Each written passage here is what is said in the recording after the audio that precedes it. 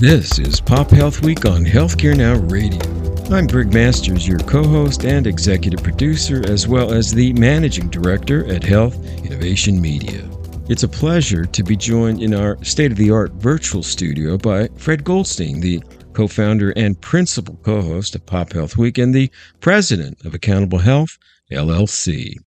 Pop Health Week is your trusted source for engaging discussions with top industry leaders and stakeholders from various sectors, including payers, providers, patients, vendors, and regulators. We're dedicated to sharing the most innovative ideas and strategies in population health. To connect with us, visit www.popupstudio.productions or feel free to send me a direct message on Twitter via @GregMastersMPH, and that is Greg with 2 G's. Fred Goldstein is also available at FS Goldstein or at www.accountablehealthllc.com. We are excited about today's show as we welcome Lauren Barca, MHA, RN, MSN, the VP of Quality and Stars at 86Borders. Lauren brings over a decade of experience from United Healthcare and is known for her exceptional work in STARS, HEDIS, CAPS, and HOS initiative. A champion for public health, Lauren is dedicated to improving care quality for those who are economically disadvantaged and medically underserved. Today, we'll explore the intricacies of member engagement and the importance of addressing everyday life challenges to enhance healthcare outcomes. We'll also delve into the social determinants of care and how they align with fundamental public health practices. Now, let's pass the microphone to Fred. Over to you. Thanks so much, Greg. And Lauren, welcome to Pop Health Week. Thank you. It's a pleasure to be here. It's a pleasure to have you on the show. So let's begin with a little bit of your background and some of the work you're doing now. Thank you. I always love to call myself a public health nurse at the root of it all. My roots are in Knox County, Tennessee, where I started really in the public health system. That's really social determinants of health before we were calling it SDOH. Understanding that if we do not help address basic human need, that self-actualization in healthcare is not achievable. So that's really where all of this started, my healthcare journey. A little bit of behavioral health mixed in, epidemiology. When you're a public health nurse, you kind of do it all. Everything from on the streets to in the clinic to on the spreadsheets, whatever's needed. That really moved me into state government.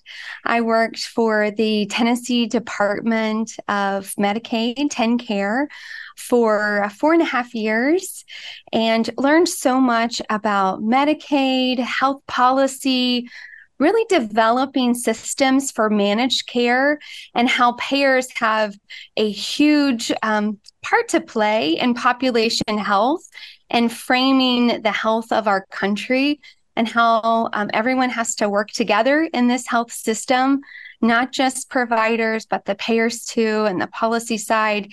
It was such an enriching part of my health journey as an employee. From there, I spent over 10 years at United Healthcare, got a master's in nursing, worked at the national and state levels to develop programs in population health, case management, utilization management, spent time volunteering with various community-based organizations, really started to understand what it was like to be on the other side of that claim, and I realized it's so much more to that journey when a patient seeks care. And finally, now I am with a care coordination company, 86Borders. Their role is to locate patients, engage patients, get them involved back in their care, really coming full circle to my population health journey. It's right back at the beginning, finding patients, getting them back into health. So I love to say I've come full circle. That's really fantastic. And by the way, let's discuss the unique name 86 Borders. Where Yeah, does I that love this come from? story. So the term 86, I don't know if you're familiar, if you've been in the restaurant industry or even in the military. 86 means to do away, to get rid of, to kill something. So we are getting rid of borders. We are removing those barriers to care. We are enabling people to have access to the healthcare services that they so desperately need and deserve.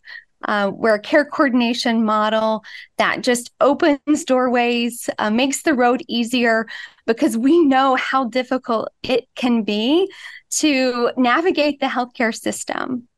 Yeah, when I think back to my Medicaid days, I always say if you can make the system work in Medicaid or for individuals who are living and beneficiaries of Medicaid system, you really can make it work anywhere. It's definitely a population that needs considerable help, but actually is there willing and waiting and wanting to get it. Absolutely. I think all the time about how difficult forms are to read, how hard websites are to navigate, how complicated words are, even for me as a very educated and experienced healthcare person. It can still be very confusing at times. I get frustrated when I get put on hold at my doctor's office. I think, you know what, I'm going to call another day. Today is not the day to get a dermatology appointment. I don't have the 14 minutes to wait. And so really thinking about ways in which we can make it easier, particularly for vulnerable populations, thinking about seniors, thinking about those who do not have access to basic human needs, the Medicare, the Medicaid, the dual eligible population, even the uninsured, which I think is a very important under talked about population or underinsured population. It's really difficult to get the care that's so needed. So as you started out, as you said, with the state, what did you see there, and how did that viewpoint impact what you do today? Well, starting out in public health completely changed everything. I'd like to back up to just even fresh out of nursing school. When you get out of nursing school, you've got such big, bright eyes. You're going to Florence Nightingale, the world. And, I was immediately taken into homes in which, even in Tennessee, in which, there was not electricity, there was no running water. I was doing a program at the time called HUGS, Help Us Grow Successfully, which was a newborn nurses home visiting program in which I was teaching basic diapering skills to individuals in which they did not even have adequate housing. So really thinking about SDOH at its core really began my journey to realizing if we're expecting members, patients, individuals, whatever term we want to use, to follow very complex diet plans, medication plans, regimens. We always, as healthcare providers, love to say, exercise more, lose weight, eat healthy food. And then there I was going into homes in which really inadequate housing, a lot of barriers were being faced. And it's not as simple as just, hey, go do this, go follow these instructions. Drive your car to the pharmacy was even difficult because there was no car. It was hard to find someone who could even take them to a pharmacy, then finding money to pay that friend for gas to get to the pharmacy, figuring out who was going to perform childcare if they were going to be employed. Just so many complex issues were present, issues that I had not even fully recognized. Thinking about a diaper crisis in our nation, diapers were not covered under SNAP benefits, were not covered under WIC benefits. And then I had moms telling me, they're saying I can't bring my child to the daycare unless I have 8 to 10 diapers a day. There are no government programs. Medicaid's not paying for this. My WIC benefits aren't paying for this. My food stamps are not paying for this. How am I supposed to have 8 to 10 diapers a day to take my baby to daycare? So and then how am I supposed to work? And so it's so eye-opening. So fundamentally, we have to recognize people are coming from very difficult and complex situations. And it's not so easy as just, let me prescribe you something to do and you go do it. I like the fact, sadly, that you were thrown right into it, right out of nursing school. You're doing these home visits, addressing all these issues. And in my journey, before I knew what social determinants of health were back in the late 90s, I used to have a slide that said, people can't focus on their health because their life gets in the way. Let's solve those issues first, and then we'll go after their health issues, which is exactly what you're talking about doing, which now has a renaissance. It's come back again. Right. Absolutely. You were doing it then in the public health realm, but it just wasn't linked. And then you go off to the plan realm. And what does that viewpoint do to how you've looked at this? Absolutely. Health plans for the last several years have been really focused on SDOH and how it impacts their members. Not only from a customer satisfaction standpoint, I think health plans are really starting to realize that they have to retain members and grow their health plans. Part of that involves keeping healthy, happy members. And that all starts with really SDOH. If you can't impact their basic human needs, you really can't impact anything else related to total cost of care. And then beyond that, health plans are really focused on their star ratings, their HEDIS, their CAPS, all of those NCQA and CMS measures. They're really looking for ways in which they can begin to move those scores up to become a higher rated plan, to increase their validity in the industry, to really think about how they can make an impact there. And so many of those quality scores at the root of it are tied to SDOH issues. And so it's really interesting how the industry is finally catching up to public health, and population health is really synonymous with SDOH these days. And this is really about, as you've mentioned before, at the root, it's about engagement, which is what 86Borders does, right? Absolutely. So if a health plan can find a member, then they have every door open to them. The same for a provider. If a provider can find a member and get them engaged and figure out what it's going to take to get them involved in their healthcare, then it's going to be so much more successful. If a provider and or health plan cannot find a member, if they're on that unable to reach, unable to locate, then chances are that member is later going to be hugely costly to both the provider, to the health plan, is going to really impact that total cost of care, really bad health outcomes for that patient. So it's really important to think about preventative care as also a piece of SDOH. And this is really a change in thinking because it's always used to be, well, I'm worried about the person in front of me. I'm worried about the patient in the clinic. No, we've got to start worrying about those that aren't showing up, which is exactly what you get at. And then how do you do that?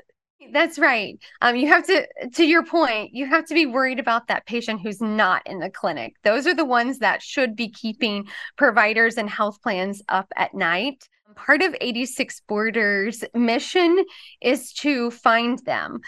So what we do is we use every public and private data source available to us, almost like a private investigator model, to locate them.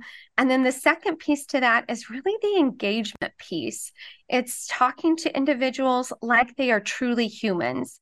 There's a technology piece to this. Everyone has the technology piece, right? We're so far advanced. It's really the human aspect that I think sets 86Borders apart.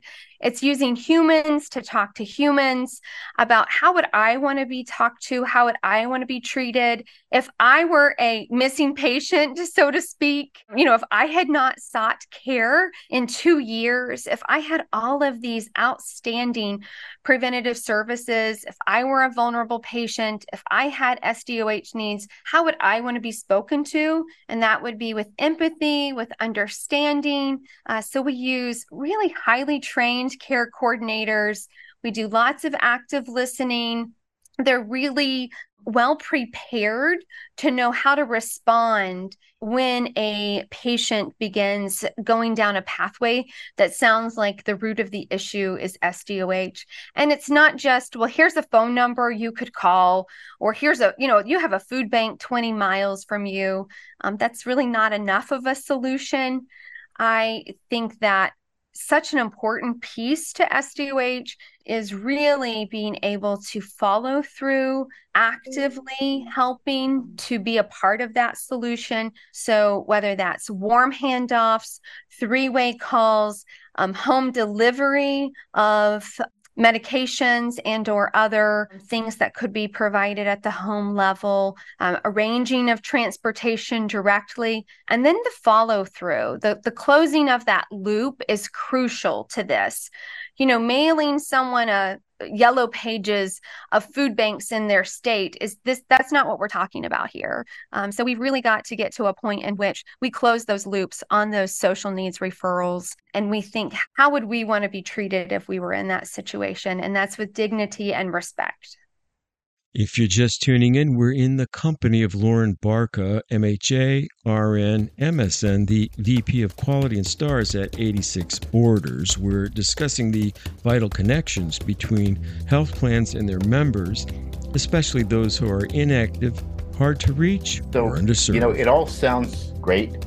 And obviously is, and a lot of it's going back to basics. Like you said, it's not just about the tech. It's about a human being relating, language they want to hear, in a way they accept it, culturally appropriate. Right. So I see all these people out there that push all this stuff like this, but then I say, well, what are your outcomes? So can you talk some about your outcomes, what's happened through this program? Yes, absolutely. We've got some really great outcomes. One of the ones I love to talk about is we were working with a patient-centered medical home in Nashville, Tennessee, an FQHC. And our role was to help get patients back into the provider's office. And these are patients who had not seen a provider in 18 months, 2 years, greater, sometimes not at all. This is that unable to reach list. And with that list, we had a 247% increase in attended appointments, Fred, not just in scheduled, because that doesn't mean anything to schedule an appointment, in attended appointments. A really great stat. And we love to talk about that one. Something else I think so important is medication adherence. We were working with a payer about diabetes and statin medications. This was a list of individuals who their medication was filled and then returned to the pharmacy because they never went and picked it up. So we know that they were not taking it. And so from that group, we had an 84% engagement rate. So this was a group of individuals that the health plan had already attempted to locate and had considered unable to find. We not only found them, but we spoke to 84% of them. 60% of them began taking that medication through one of our interventions. The other 20% was referred to and scheduled with a provider appointment following that interaction with one of our care coordinators. So some really amazing outcomes just from humans listening to humans, showing empathy and respect in their chosen language without having to use a language line, figuring out how to remove those barriers to care, knocking down those walls, and doing what it takes to make sure that healthcare can be accessed. Yeah, and I think of the first example you gave. Remember back in the day that it was fairly typical. You just double booked all your Medicaid appointments. Right. But now, obviously, if you get that accomplished, you don't have to do that anymore. It becomes a much more efficient system, obviously. And of course, you would assume, as I assume you were also tracking this, you begin to see better outcomes, clinical outcomes, et cetera, amongst the members. That's right. Well, at first you have a little bit worse outcomes because you have all these new diagnoses that you weren't expecting. When you have a population that has historically not sought care, At first, you may have a surprise diagnosis the first time they see the provider. And then over time, you have a really reduced total cost of care. Longitudinally, we have a 10% reduction in total cost of care in our programs that have run for 18 months or greater. You have to think about that long-standing relationship and how with time and care and really removing those barriers that so many vulnerable populations face, that this does work. It does save the healthcare system money, and it's the right thing to do when you think about it. That's great. One of the other things that I think I understand about how you work, which is something that always unnerved me when I looked at these care management programs, was that they would be so structured. It would be like, okay, if they're low risk level, we're just going to call them every 3 months. If they're moderate risk, maybe we do it every month and a half or something. And if they're high risk, maybe we do once a month or something. But I always looked at this and said, I don't think that's flexible enough. You have to look at each patient as an individual and determine how much they might need. So we provided a lot of leeway to our staff. Is it similar there in terms of how you structure your outreach, et cetera? Yeah, I'm so glad you brought up staffing models in general. I think staffing models are really one of the most dangerous things to healthcare and to population health in general. I know why, hospitals and health plans need them, for planning purposes, for fiscal assignments, et cetera. But from an individual to individual standpoint, it can be very difficult. At 86Borders, it is never a one size fits all. Everything is tailored, not just to an individual need, but we recognize that different geographic areas have different needs. Languages may take longer to speak. Thinking about different health plans may have different preferences on what's explained during that phone call. So everything can certainly be tailored, and really using active listening from a care coordinator's standpoint to make sure everything is met from that patient standpoint. That's going to get the best outcomes to ensure that patient can achieve that self-actualization and take ownership in their own health and healthcare journey. I know we're seeing this move now back to community health workers, lay health workers, getting out in the community, helping out. I think it's a great model. Where are you with that? Yeah, we use the term care coordinator. I think care coordinator is kind of synonymous with community health worker. We hire locally from the communities in which we have contracts. I think it's pretty close. What I'm really interested in the industry with that, Fred, is what happens with training, with oversight, with certification of the CHW. I've been watching this legislation pretty closely, really, really interested from a policy standpoint, but I love to see it. I also love to see what's going to happen with the doulas and how they might play a role in this community health work and care coordinator role, really as our country moves forward, and where they, I think, are going to also help remove some barriers to care.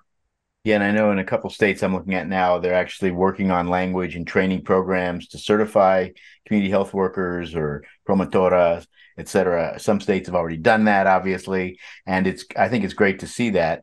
And I'm working right now actually with one of the clinics in one of these states that's launched a community health worker as well, and it's just amazing to see that in action and understand what you're able to understand by first bringing people to work for you from the group you're trying to work with, because they have obviously way more insights, and then watching how they can impact that community and the individuals within it. So it's really fascinating. Yeah.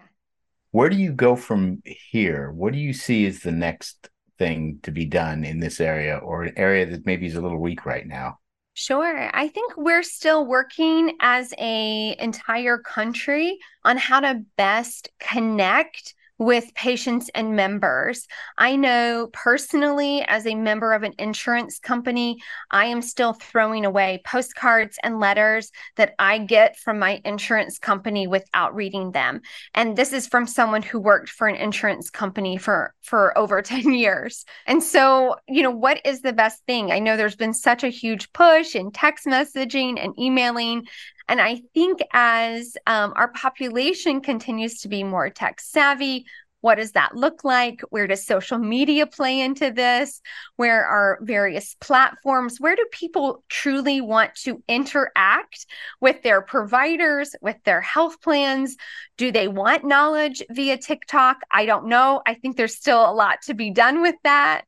These are just questions that I'm posing. So I think the next frontier is, how do we best connect with people where they want to be connected? And based on how you phrase that, I assume you're going to be asking them that question maybe tomorrow.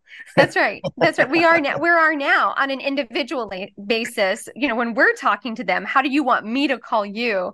I think collectively, as we get more data, it's going to begin to transform the way in which providers interact with patients. And I know HIPAA has done so much to protect our information, but I'll tell you, me logging into a patient portal is incredibly cumbersome for me to interact with my own provider, thinking about how difficult it is to exchange messages with my provider or clinician, how we can maintain HIPAA, but yet improve communication a little bit, make it break down some of those barriers, make it a little bit easier for everyone to access the information that they need, and that bi-directional communication with a provider and or clinician, I think, is going to be the next step.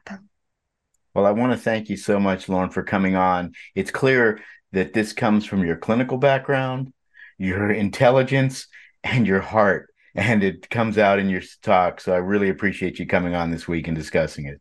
Well, thank you again for having me, and I'll come back anytime. And back to you, Greg. And that, dear friends, concludes today's broadcast. A big thank you to our wonderful listeners for joining us, and a special thanks to Lauren Barca for sharing her insights with us today. Keep up with the innovative work of 86Borders by following them on Twitter via 86Borders, and make sure to visit their website at www.86borders.com. If you enjoy our work here at PopHealth Week, we'd love your support. Please like us on the preferred podcast platform of your choice, share our show with your peers and colleagues, and do subscribe to catch all of our upcoming episodes. Remember, we broadcast live on Healthcare Now Radio on weekdays at 5:30 a.m., 1:30 p.m., and 9:30 p.m. Eastern, and for our West Coast audience, tune in at 2:30 a.m., 10:30 a.m., and 6:30 p.m. Pacific. On behalf of the PopHealth Week team and Fred Goldstein, I'm Greg Masters, wishing you continued good health and well-being. Do stay with us for more engaging conversation in health innovation that matters. And until next time, fare thee well.